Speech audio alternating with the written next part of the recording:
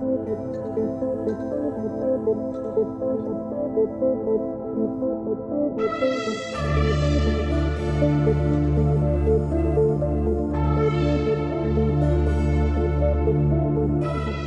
and welcome to Hacked Off. In this episode, I want to talk about cybersecurity predictions. It's the start of the new year, and this is a thing that a lot of people have been asking us. You know, what do you think is the next threat for this year? What do you think is emerging concerns for business for the next year or next 5 years? But I want to do things a little bit different in this podcast. I want to look at the cybersecurity predictions for 2019 and see if any of those were accurate, if any of those were meaningful, if there's any value in cybersecurity predictions. And then, of course, I'll end the podcast talking about my predictions, the things that I think companies should be doing, the things to watch out for. But essentially, we're starting with take predictions with a grain of salt.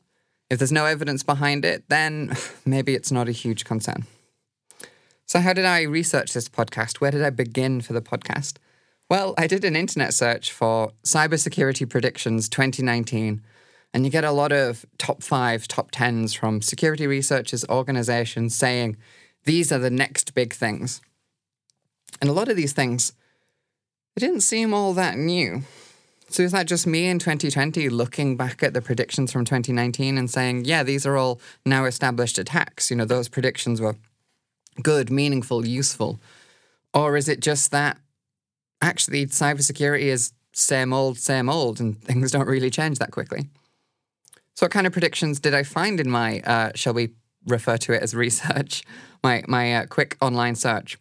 Some of the top 5s had shared themes, and definitely some big things that were repeatedly mentioned were things like cloud outages, nation-state attacks, supply chain risk, ransomware.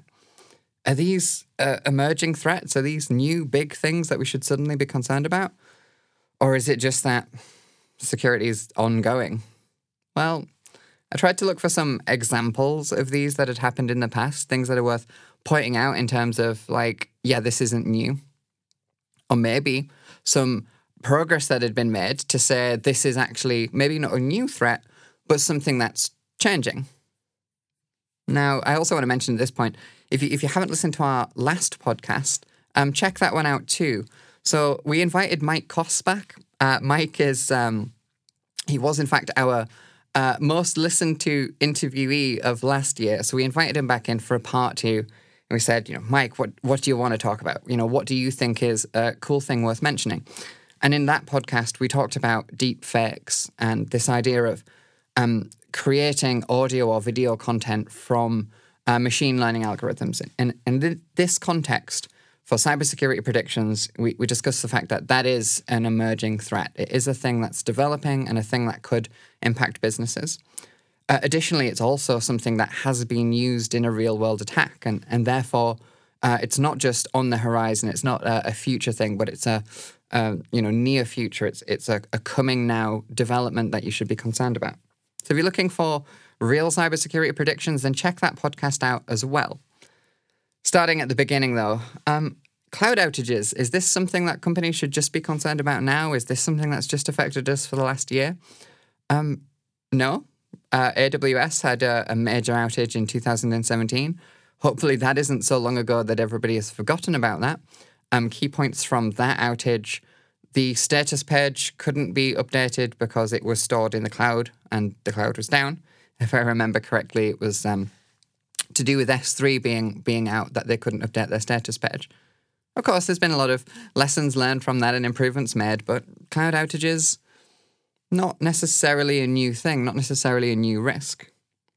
What about nation-state attacks? I mentioned those. Is that something that companies should suddenly be worried about? Well, my go-to example of really cool nation-state attacks would be the GU versus the United States. That's Russian intelligence versus the US election system. Back in 2016, it was shown that it's believed that the Illinois State Board of Elections was compromised using an SQL injection attack. So again, nation-state attacks, not new, something that's been going on for a while. I definitely should add a cliff note there for SQL injection attacks. Whilst I mentioned that one in 2016, SQL injection attacks, of course, have been happening for, 21 years now? If you didn't attend B-Sides Leeds, the security conference, had a kind of pseudo birthday party to SQL injection, marking its 21st year. SQL injection, as far as I know, was first publicised on Christmas Day of 1998 by Rainforest Puppy, who did a nice write-up in Frack magazine. 21 years ago. Over 21 years now. So SQL injection is not something new. Supply chain risk. There's a lot of examples here. I think people would maybe expect me to talk about something like the British Airways breach with this third-party code issue, or the ICO getting hit by a similar thing. Maybe go further back. Maybe look at Target in 2013 getting compromised through their HVAC vendor. Third-party access was compromised. Supply chain risk in 2013. So what about ransomware? Yeah, everybody knows ransomware's not new either. Ransomware, first example of ransomware that I know, the AIDS Trojan, 1989, distributed on physical floppy disks. Mailed, 10,000 of them, on physical floppy disks, demanding a monetary ransom to be paid by banker's draft to a PO box in Panama. So, not a new attack. So of these predictions, does that mean they're valueless? Or maybe is there some development that's taking place? Have things changed? Well, I think for ransomware, we are maybe seeing a change. We are maybe seeing something as an emerging development. I haven't seen it so much, but it's a thing I've been curious about for a while, thinking, will attackers ever actually do this? Or possibly have attackers been doing this and we just haven't had the evidence or been aware? But the idea that attackers, when they compromise an organization, they could steal data whilst they're in the network and then use that data as leverage over the organization, or even just not mention the fact that they stole it and sell it for additional profit. So ransomware historically has been considered this risk where the user system administrator is locked out of data, so generally through encryption, a device is encrypted or a data store is encrypted. The attackers demand a monetary ransom to gain access to those systems. And when these announcements go out, you often see some competing headlines. Something that I mentioned previously on this podcast was the Travelex breach of, I guess we could say the Travelex breach of 2019, even though the headlines came out on, the 2nd of January 2020 for the most part. But Travelex was compromised. It was a significant event for that organization. Ransomware was deployed on December 31st of 2019, so just at the end of the year. And you see a lot of newspaper headlines saying the attack started on December 31st, but it might not have. The attackers might have just picked that as an opportune moment. They could have, potentially could have hacked in months earlier and just deployed the ransomware on December 31st. So we could see attackers compromising organizations, gathering data, using that initial access to steal sensitive files, possibly even destroy backups, interrupt backups, in some way impact the recovery ability of that organization, and then deploy ransomware. We see these kinds of attacks in other contexts. If you want to steal a lot of data from a network through something like an SQL injection attack and you want to do it without being noticed, one of the things you could do is launch a denial of service attack against an unrelated asset so that the company stands up, their incident response process begins, and they start running to deal with the denial of service attack and don't notice you stealing all of their data.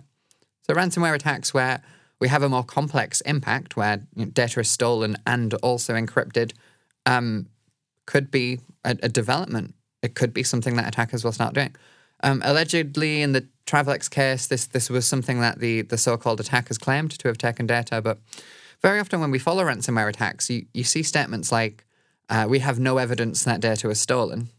Not sure how much I like statements like that. No evidence that it was stolen or it wasn't stolen. I do acknowledge proving that something wasn't taken is often very difficult, especially when all of your systems are encrypted. So I get the point that that's difficult, but it's always one of those weaknesses, isn't it? It's like, did attackers take data? Do we know? Is it possible that attackers taking data is the primary attack and ransomware is just the covering of the tracks side of things? One way to destroy logs, to destroy access to evidence would be to encrypt everything. So it's a thing to consider. And whilst I talk about ransomware all the time on this podcast, and I always mention that it's really old, possibly older than members of staff in your IT department, with it first being conceptualized in 1989, first attack that I'm aware of. it could be developing. It's certainly not going away. So for somebody to say, what is your prediction for the next year? And the response to be more ransomware. Do you think that's a fair prediction? So what else is changing? What else is things that we should be concerned about? Phishing? Is phishing changing? Are there areas there that companies haven't considered yet? Well, I won't talk about deepfakes because we've covered that previously with Mike, and that's a really deep dive into that concept. So yes, I do think phishing will change over the next year. We saw that previously where fraudsters used machine learning to mimic a CEO's voice and therefore get financial attack against an organization. So we've seen that. But what else could be changing? I think one of the things to bear in mind is attackers often go after what is simple, and they often go after what is a proven attack. So there might be something more interesting that the attackers could do, but it might take more effort, it might take more skill. I mentioned this previously in the Travelex podcast where I talked about why did the attackers ransomware Travelex? What was the purpose behind that? Is this an indicator that they're not very skillful and couldn't do anything better? Or is it just an indicator that, well, ransomware works, so they just ransomwared them?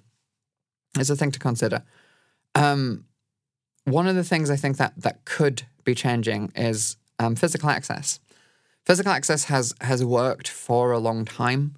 Generally, I talk about this all the time where tailgating into an organization is not difficult. Certainly if you're using RFID access doors where people can hold the doors open. If you have public access areas or if you have things like smoking areas, that can increase the risk of social engineering. If you want to get some details on social engineering attacks, then our previous podcast with Jenny Radcliffe has got some good detail there. But I think one of the things that we maybe haven't mentioned so much on this podcast that could be a development for physical access is the concept that you can just gain legitimate access to a business by stealing, cloning, or spoofing an access card. It's very, very rare that when I'm talking to organizations about physical access attacks, that they would consider the risk of just forging an access token. Very often companies want to know things like, can you tailgate in? Can you convince the receptionist to let you in? When really one of the easiest ways very often is just compromise the access control system. I've had it on pen tests previously as well, where as part of a technical attack, we've compromised the access control server, which has allowed us to do things like disable doors, unlock doors remotely, those kinds of things. But just keep things simple for now. How difficult, for the most part, is it to clone an RFID card? Well, without getting too far into the details of low-frequency cards, high-frequency cards, products like the Proxmark, card cloners that can be built. In concept, RFID cards, access cards that most companies use to control their door access, can be cloned. There are secure implementations of it, but in my experience, a lot of companies haven't considered those secure implementations. So what kind of risks do we have? Well, the easiest is cloning a card. If I can get close to an RFID card, I can possibly clone it. How accessible is the hardware to do that? Well, take a look at some online stores, some online auction sites, and you'll find RFID cloners for as little as £10. They're available next day delivery as well, so if you've got a job coming up, you can get them quite quickly. They don't work on all frequencies, they don't work on all technologies, but they're available and they do commonly work. So we could do something like walking near a member of staff who's outside of the office on their way to the shop, for lunch or something like that, or on their way to a coffee store, clone the card without them noticing. Sometimes you can do something a little bit more daring and maybe stand outside the office and say, we're doing a security assessment. We need to check your card. The card cloner that I bought online recently for a demonstration at a conference talk was £10.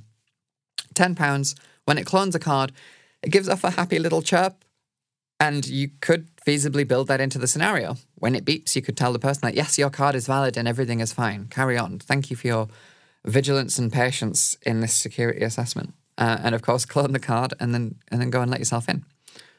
There's also the concept of card spoofing. So if you look at things like T55, RFID cards, low frequency cards.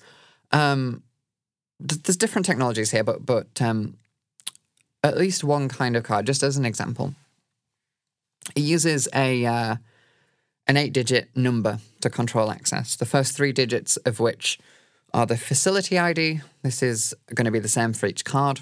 And then there's 5 digits. It's actually not 0 to 9999. It's 0 to 65,000. So it's reduced because binary. Skipping over some technical detail there, but there's 5 digits that control whose card that is. And one thing that we could do is just brute force those numbers. Have you ever checked how quickly an attacker could brute force card numbers? I did an assessment recently. I could do 4 attempts a second. That would not take me very long to get through the full key space, especially if I already knew the facility ID. Another thing to consider is some ID cards have their ID number printed on them. They're very often on the back, but it's not unusual to be able to spot them from a distance, and it's certainly not unusual to see people whose ID is either turned around or they have purposely turned it around because they don't like their ID photograph. That's not unusual. If the number's printed on it, then I don't need to get close and use an RFID scanner or an RFID clone or anything like that. I could just see the number, configure my card with that number, and then get access. So we don't necessarily need, to tailgate a member of staff. We don't necessarily need to access the office within office hours if cards are valid 24/7 like they are in many offices. Or maybe we just brute force read one from a card, something like that. There's attacks against these systems that companies haven't considered. So think about it. Do you know what happens if an attacker tries to brute force a PIN number? Are you alerted in some way? Do you get an email, at the end of the week with everyone who accessed the system, at which point it would be too late? Will the door lock out? What happens when the door locks out? It's an attack that a lot of companies don't consider. There is, of course, also the simple idea of what happens if I force a door. A lot of RFID control doors are just hold closed on a maglock, on an electromagnet. If I push the door really hard or give it a swift kick, the door will open. If there's no one in that area to hear it or see me give it a swift kick, what happens then? Does the system alert you that a door was forced? Or does it come up with a generic error? I saw one system where the security was told that a door had been opened, but the error wasn't clear as to what had happened. So they weren't aware that the door had been forced. They just thought there was some problem with it. So they sent facilities around to have a look. And at that point, we were in the building, and therefore facilities just said, seems to be working. It must be a software glitch. There's also, I saw one of these recently. I don't see them very often, thankfully, but you do come across them. RFID doors are controlled by electromagnets and therefore must be powered. Very often the switch to power them off is not in the best of places. It might be exposed, it might be reachable. I saw one recently which was keyed, so you required a key to power the door down, but the key was on the outside of the building. So a shared office building, but it was in the corridor. So if you could get access to the shared office building, which is generally not hard with shared office buildings, there's a multitude of scenarios that would get you into the building, you can just play with that lock. Either bypass it by taking the front panel off, or maybe picking the lock or bumping the lock, those kinds of things, using bump keys for those who aren't familiar with non-destructive entry techniques. It's outside. It's on the external side of the office. It's very likely that people wouldn't notice. You can pick a lock quite quickly. Check out anyone in the InfoSec community for more information on lock sport. It's a very popular hobby within information security, but locks can get picked. That's hopefully not a surprise to you. So I guess my predictions for the future of cybersecurity is just going to be things like, it's an arms race, right? This is not news to anyone. It's an arms race. Why don't attackers do really, really cool things? Why don't we see really cool antivirus evasion techniques? Because attackers will just do what works. And when organizations start to prevent certain kinds of attacks, if you have an organization where challenging people who might be tailgating is just culturally ingrained and it would be really difficult to tailgate because everyone will check who you are, then probably just going to brute force an ID card and let myself in, or clone an ID card externally to the office, something like that. So these attacks exist. We don't see them being used because very often attackers just don't need to. So, hey, that's mildly depressing, isn't it? Sorry to end on a downer again with this whole security thing, but hey, what's the point I'm trying to make here? Cybersecurity predictions, very often there's little value in them, but one of the things that is worth taking a look at is, how is this well-known attack changing? How is phishing likely to develop over the next year? Possibly deepfakes. How is physical access likely to develop over the near future? Possibly RFID attacks. How is pen testing likely to develop over the next year? Well, look at things like the Pulse Secure remote code execution vulnerability from the end of 2019, and you'll see that very often attackers performing technical attacks will wait until a cool vulnerability is released and then exploit that cool vulnerability. So there is developments, possibly not something groundbreakingly new, not a new entire vulnerability class, but yeah, still worth keeping an eye out there. So I'm curious, what are your cybersecurity predictions for the next year? Do you think I'm on the money and that's it? It's just going to be incremental developments as the arms race continues? Or do you think there's some new attack that I have simply missed? Let me know over social media, and I'll see you in the next podcast.